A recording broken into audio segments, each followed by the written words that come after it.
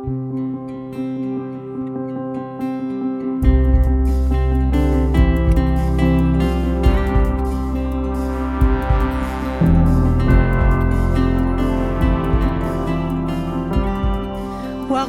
You're listening to the RPC Sermons podcast. You can join us for virtual worship every Sunday at roswellpres.org. Thanks for listening. Well, again, welcome to Roswell Presbyterian Church. It's a joy to be in worship with you this morning. I want to thank all our volunteers and golfers who came out last week. We set a record here for the Mission Golf Tournament. We raised almost $50,000. All that money goes out the door to meet needs of the folks in our community, both locally and globally. So I want to thank everyone for coming out and making that such a successful time last Monday. Today we're going to continue our sermon series, Roots to Roots, looking at the creeds and confessions of our faith and church tradition. It's my claim that where we've gone or where we've come from points us, directs us to where we're going to go in the future, our roots to roots. Last week we looked at the Westminster Shorter Catechism, and that first question, what is the chief end of a human being? What's our purpose? What's our aim? What are we here for? And it responds by saying, to glorify God and enjoy God forever. This great high claim. We're going to fast forward about 300 years, and we're going to move to Germany. And we're going to look at the Barmen Declaration. And I'm going to invite you to recite the first stanza with me. It'll be on the screen. How many people have read the Barmen Declaration before? Perfect. Okay. Church, what do you believe? Jesus Christ, as he is attested for us in Holy Scripture, is the one word of God which we have to hear and which we have to trust and obey in life and in death. We reject the false doctrine as though the church could and would have to acknowledge as a source of its proclamation, apart from and besides this one word of God, still other events and powers, figures and truths as God's revelation. And we have two scripture passages that kind of undergird or provide foundation for this statement. They both come from the Gospel of John, John 14 and John 10. Open your eyes, your hearts, your minds, and your ears for the word of the Lord. Jesus said to him, I am the way and the truth and the life. No one comes to the Father except through me. And then from John 10, very truly I tell you, anyone who does not enter the sheepfold by the gate, but climbs in another way, is a thief and a bandit. I am the gate. Whoever enters by me will be saved and will come in and go out and find pasture. This is the word of the Lord. Thanks be to God. Let us pray. Gracious and loving God, we ask that in the next few moments you might be our teacher, that you might teach us and speak a word that only you can speak. Lord, that you might teach us to reject the idolatries of our lives that tempt us, and that we might hear your voice as you speak of who you really are. Now may the words of my mouth and the meditations of our hearts be pleasing in your sight, our rock and our Redeemer. Amen. On the night of February 27th, 1933, the newly elected Chancellor of Germany, Adolf Hitler, received news that an arson had set fire to the Reichstag building in Germany. It's in Berlin. It's where the home of the German parliament was. Hitler was eager to consolidate his power, so he quickly blamed the fire on the Communist Party. He used it as evidence that there was a rebellion rising in Germany. And immediately Hitler declared a decree of the Reich president for the safety of the nation and state. This decree granted him kind of unparalleled political power. It suspended the Constitution, replaced the regular judicial courts with his own tribunals. From that point forward, when the people heard Hitler's voice, they thought they were hearing the voice of God. They treated Hitler as if he was God's spokesperson. This raises a question for all of us. Has God ever spoken to you? What did God sound like? What was the message? What words did God use? Who or what did God speak through? This is one of the biggest questions of religion. Who speaks for God? I knew a young woman once who was in college, and a boy asked her out. He said to her, God told me that we're supposed to go on a date. She said, that's funny. He failed to mention it to me. Or maybe you've seen the one about Susie who went into her teacher, Mrs. Westwood, and said, Mrs. Westwood, God told me not to do my homework. These are humorous. But sometimes the use of God's voice can be more pernicious. The homophobe who declares, God told me the gays would go to hell. The abused wife who says, God told me to obey my husband. The warrior who says, God told me to punish the infidels. The wealthy couple who claims, God told us we're special. The red hat-wearing man, God told me to get rid of the foreigners. The disturbed young man, God told me to burn down the school. The priest who claims, God told me to keep a secret. And at the end of the cartoon, the young girl looks up to heaven and says, well, this raises an issue I'm sure we've all wrestled with at certain points in our lives. Who speaks for God? Who speaks for God? This is the precise question that the Barmen Declaration was answering and wrestling with. A year after Hitler had come to power, a group of pastors and theologians got together. They met in Frankfurt, Germany to discuss this question. And luckily in that group, there was a Swiss theologian named Karl Barth. And he had spent his life wrestling with this question, who speaks for God? After a long day of traveling and talking, the theologians and pastors went to take a nap. Only Karl Barth stayed up. And while he was there, he wrote the 6-stanza declaration that we know as the Barmen Declaration. In a letter, he said he was fortified by strong coffee and 1 or 2 Brazilian cigars. 2 weeks later, church leaders gathered in Barmen, and they adopted the declaration without amendment. And listen how the opening statement answers our question about who speaks for God. Jesus Christ, as he is attested for us in Holy Scripture, is the one word of God which we have to hear and which we have to trust and obey in life and in death. Jesus Christ, his life, his teachings, his death, and his resurrection show us who God is. And how do we know about Jesus' life and what he taught? Because of Holy Scripture. Jesus Christ stands at the center of Scripture. The Old Testament in anticipation, the New Testament in witness. All Scripture is read through that center, the one word of God, Jesus Christ.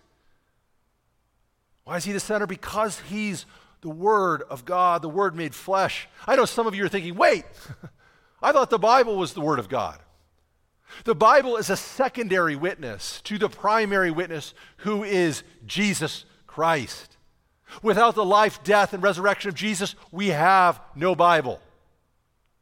We do not worship the Bible. Worshiping the Bible, that's bibliolatry. That's turning a created thing into an idol. Now, this is a mistake that people often make when they compare Christianity and Islam. Did you know that the Quran cannot be translated out of Arabic and remain the Quran? You have to read the Quran in Arabic, or it's no longer the Quran. So when people compare the Quran with the Bible, they're making a category mistake. See, Christians believe that the Bible can be translated, paraphrase it, paint pictures, make it into a children's Bible, make it simple, make it fancy, use red letters, use black letters, whatever. Just get the message out there.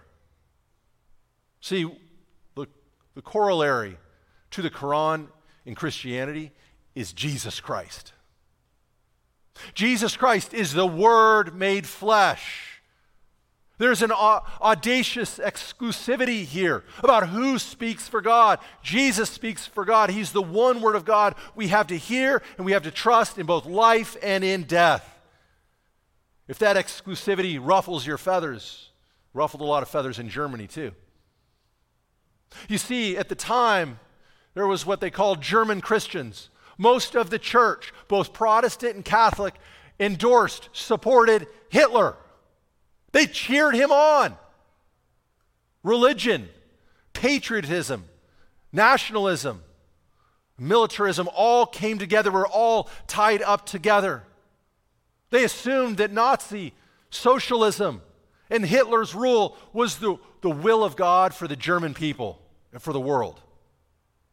And the people who came together as a small group to vote and endorse the Barmen Declaration were called the Confessing Church.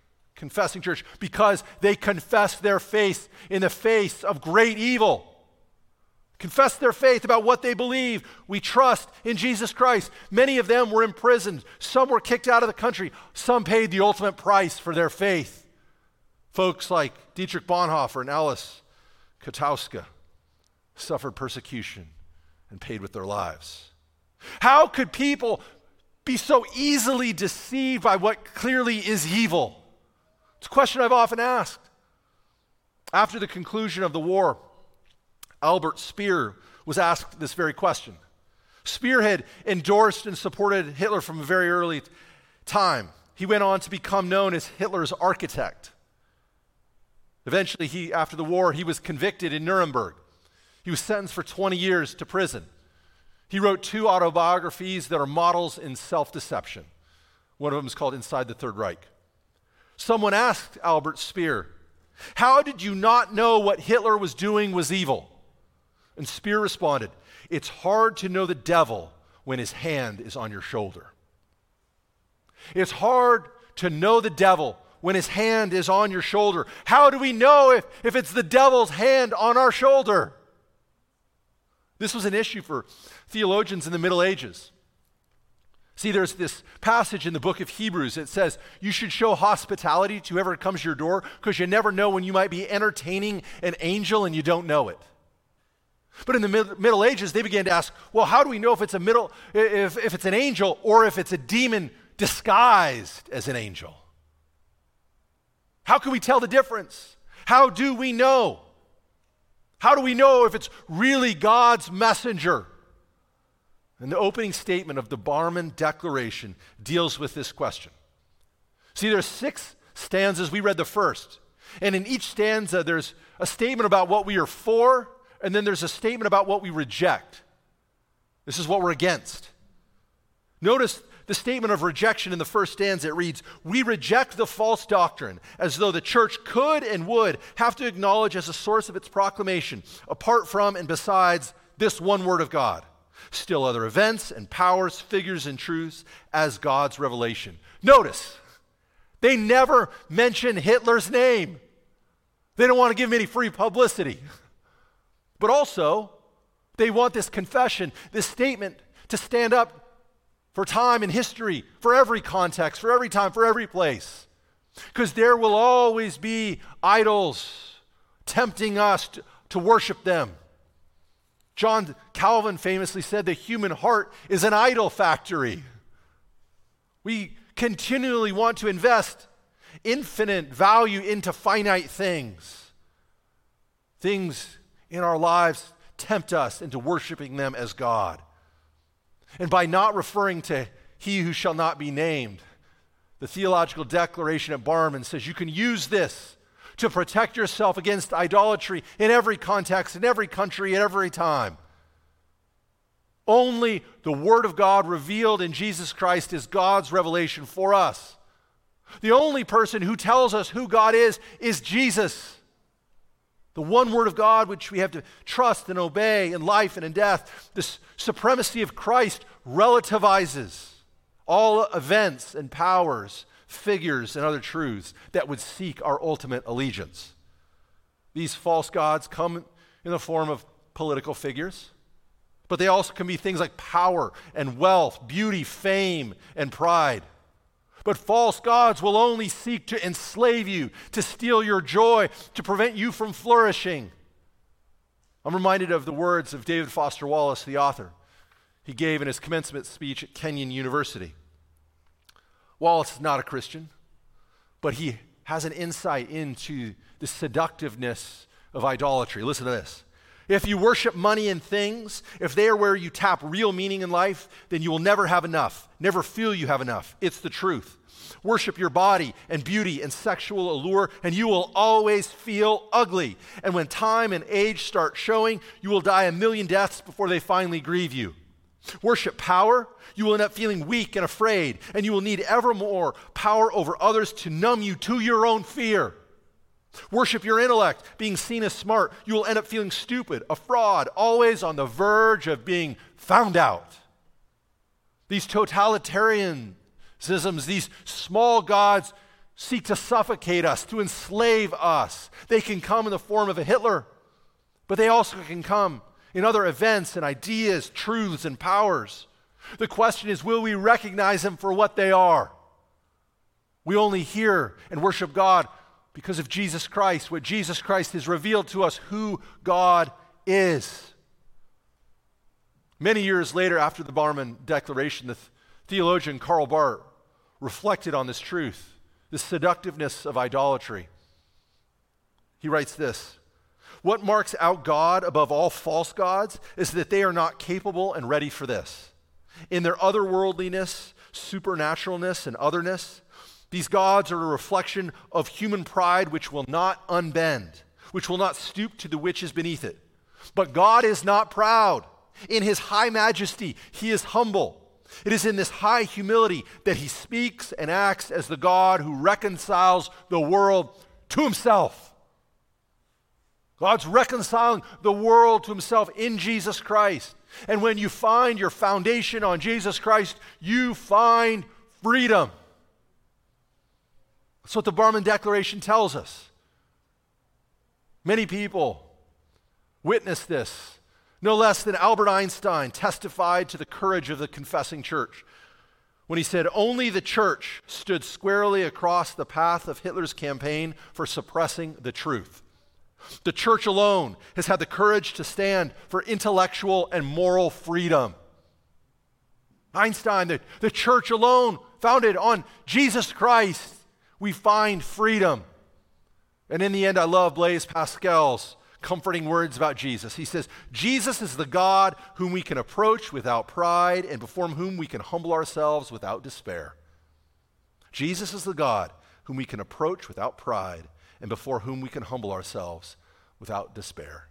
He's the one word of God we have to trust and obey in life and in death. Let's pray.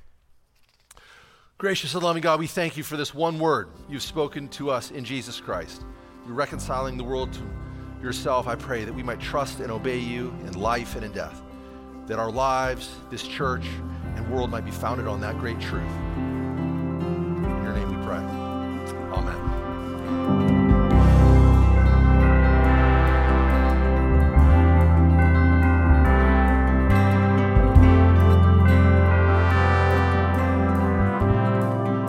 You've been listening to the RPC Sermons podcast.